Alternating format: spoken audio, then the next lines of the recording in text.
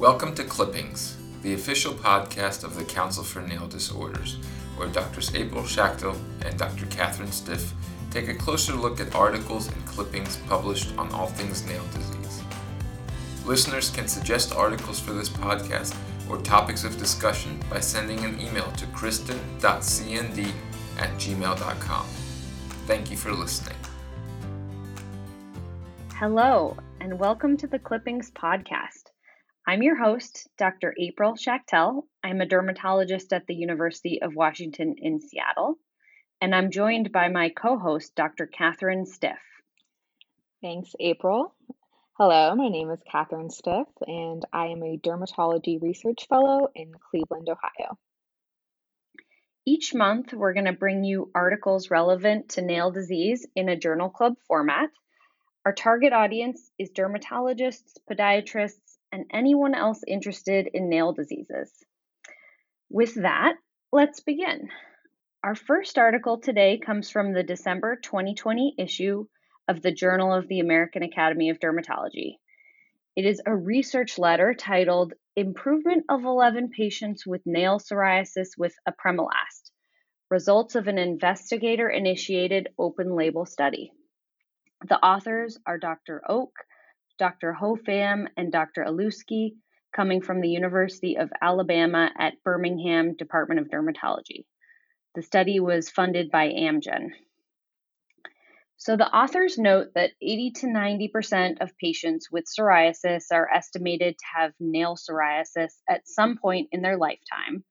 And currently, adalimumab is the only treatment that's FDA approved for treatment of nail psoriasis. It's an injection and it's immunosuppressive, so alternate treatments like oral medications and medicines that don't suppress the immune system are needed for treating nail psoriasis. Apremilast is an oral phosphodiesterase 4 inhibitor that is FDA approved for the treatment of skin moderate to severe plaque psoriasis and psoriatic arthritis. When phosphodiesterase 4 is inhibited, then cyclic adenosine monophosphate, or cyclic AMP, cannot be degraded. So the intracellular cyclic AMP is increased, and that in turn downregulates the inflammatory response from Th1, Th17, and type 1 interferon pathways, and it also modulates cytokine production.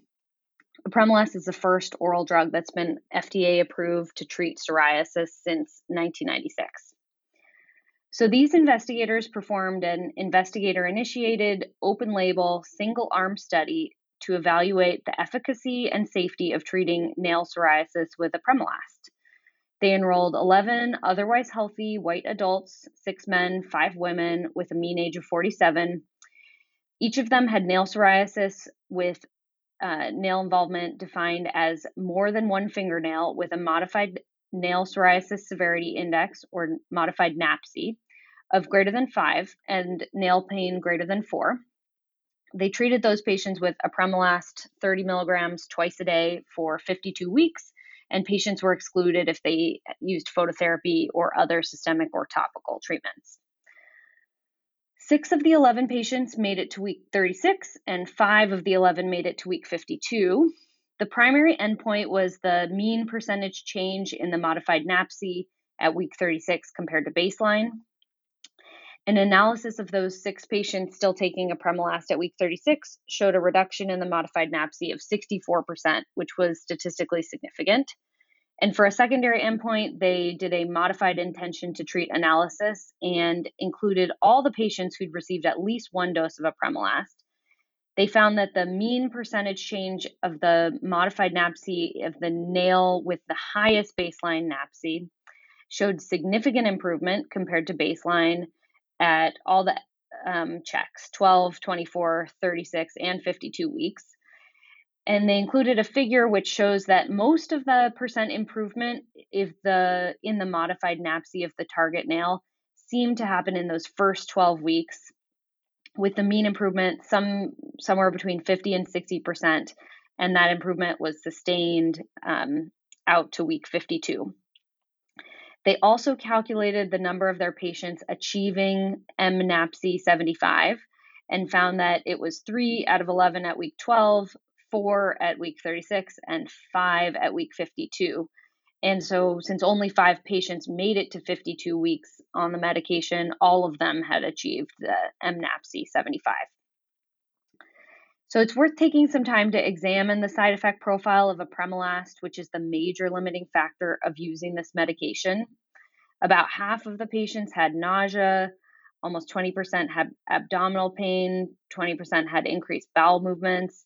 And ultimately, of the 6 patients who discontinued the medicine by the end of week 52, half of them did so because of gastrointestinal side effects, and a third discontinued it because of lack of improvement of their body psoriasis. And 1 patient had an acute stroke, which was presumably unrelated. I think this is a really helpful study because it provides evidence that apremilast is quite effective for nail psoriasis, and also shows that the majority of that improvement will happen in the first 12 weeks. And if patients stay on the medication, the improvement will be sustained. The patients did experience the adverse GI side effects of apremilast, which I have seen other patients experience when taking it for other indications, which does significantly limit its use. And one limitation is that the study only evaluated white patients. Ultimately, I think apremilast is a good tool to have in your arsenal for patients with moderate to severe nail psoriasis who aren't interested in or are not great candidates for injection or immune suppressing type medicines and would like something with less monitoring than acitretin and a different side effect profile.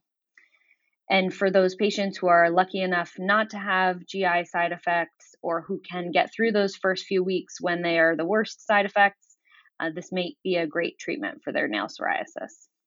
Yes, I agree with that, April. I also took note of the high rate of discontinuation due to side effects. From our experience, if the patients are able to get through those initial few weeks, the GI side effects do become more tolerable. So I think similarly to prescribing tretinoin when we counsel on dryness, if we do extensive counseling with the patients, letting them know what to expect and reassuring them that the side effects will improve, we may have less patients discontinuing treatment. That's a great point. Well, that's all for my article, Catherine. Tell us about your article today. Okay, so I stuck with the nail psoriasis theme and chose to review a research letter from JAD, December 2020, treatment of nail psoriasis with intramatrical methotrexate, an uncontrolled prospective study of 20 patients. So I want to apologize in advance if I mispronounce anyone's names, but this article is by Dr. Choudhary and colleagues in Rajasthan, India. So, as stated in the title, the authors were assessing the efficacy of intramatrical injections of methotrexate for nail psoriasis. The study population consisted of 20 patients with biopsy-proven nail psoriasis, not on any other treatments for the last 3 months. These patients had failed topical therapies, including corticosteroids, calcipotriol, tacrolimus, and tazarotene.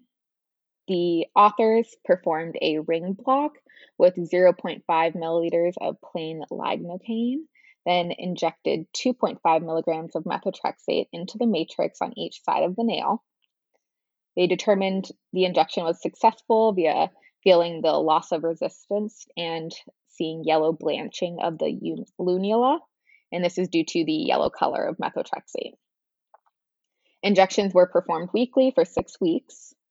CBC and liver function tests were measured at baseline and at each subsequent visit. So I want to take note there, that's quite a bit of lab drawing, and also the injections performing weekly for 6 weeks is much more frequent than we typically do for triamcinolone injections, for example, where we spread out the injections between 4 and 6 weeks. The NAPC was recorded at 0 weeks, 6 weeks, and 12 weeks, and monthly follow-up was done for the next year. The mean reduction of NAPC was 3.70 at 0 weeks to 0.67 at 12 weeks. No recurrence was noted with 1 year of follow-up. There were pretty few side effects. Those listed included pain at the injection site in 2 patients and acute paronychia in one patient.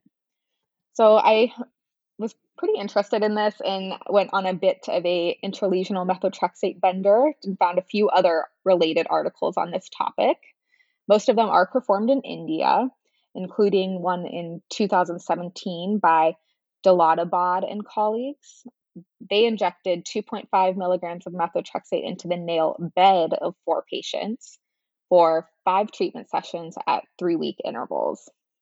So this is different already because they injected the nail bed, whereas the first article injected the nail matrix.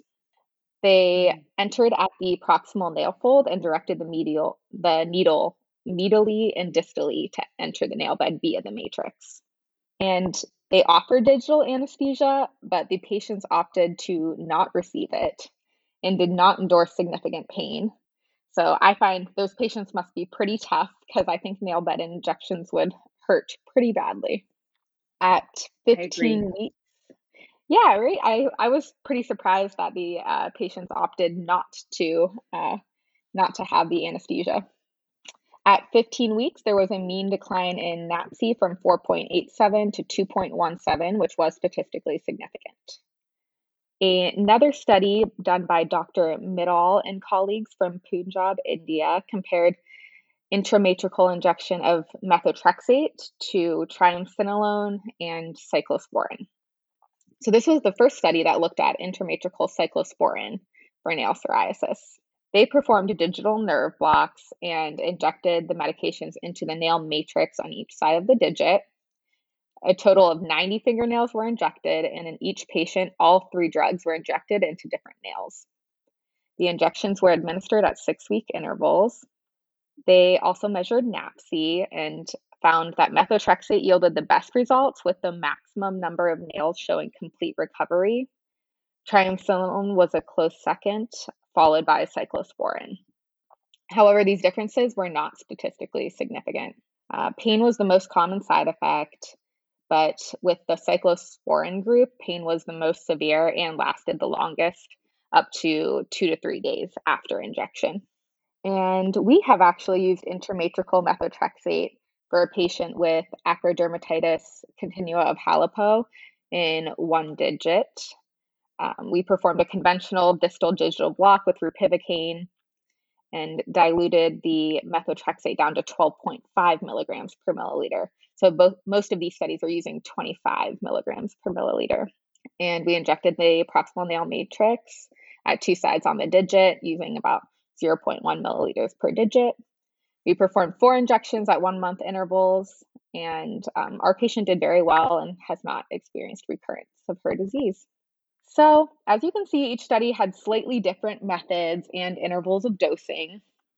I would consider using methotrexate intralesionally in patients with psoriasis affecting solely the nails with primarily nail matrix involvement compared to if it's primarily nail bed involvement, I would definitely be wanting to try topical therapies first.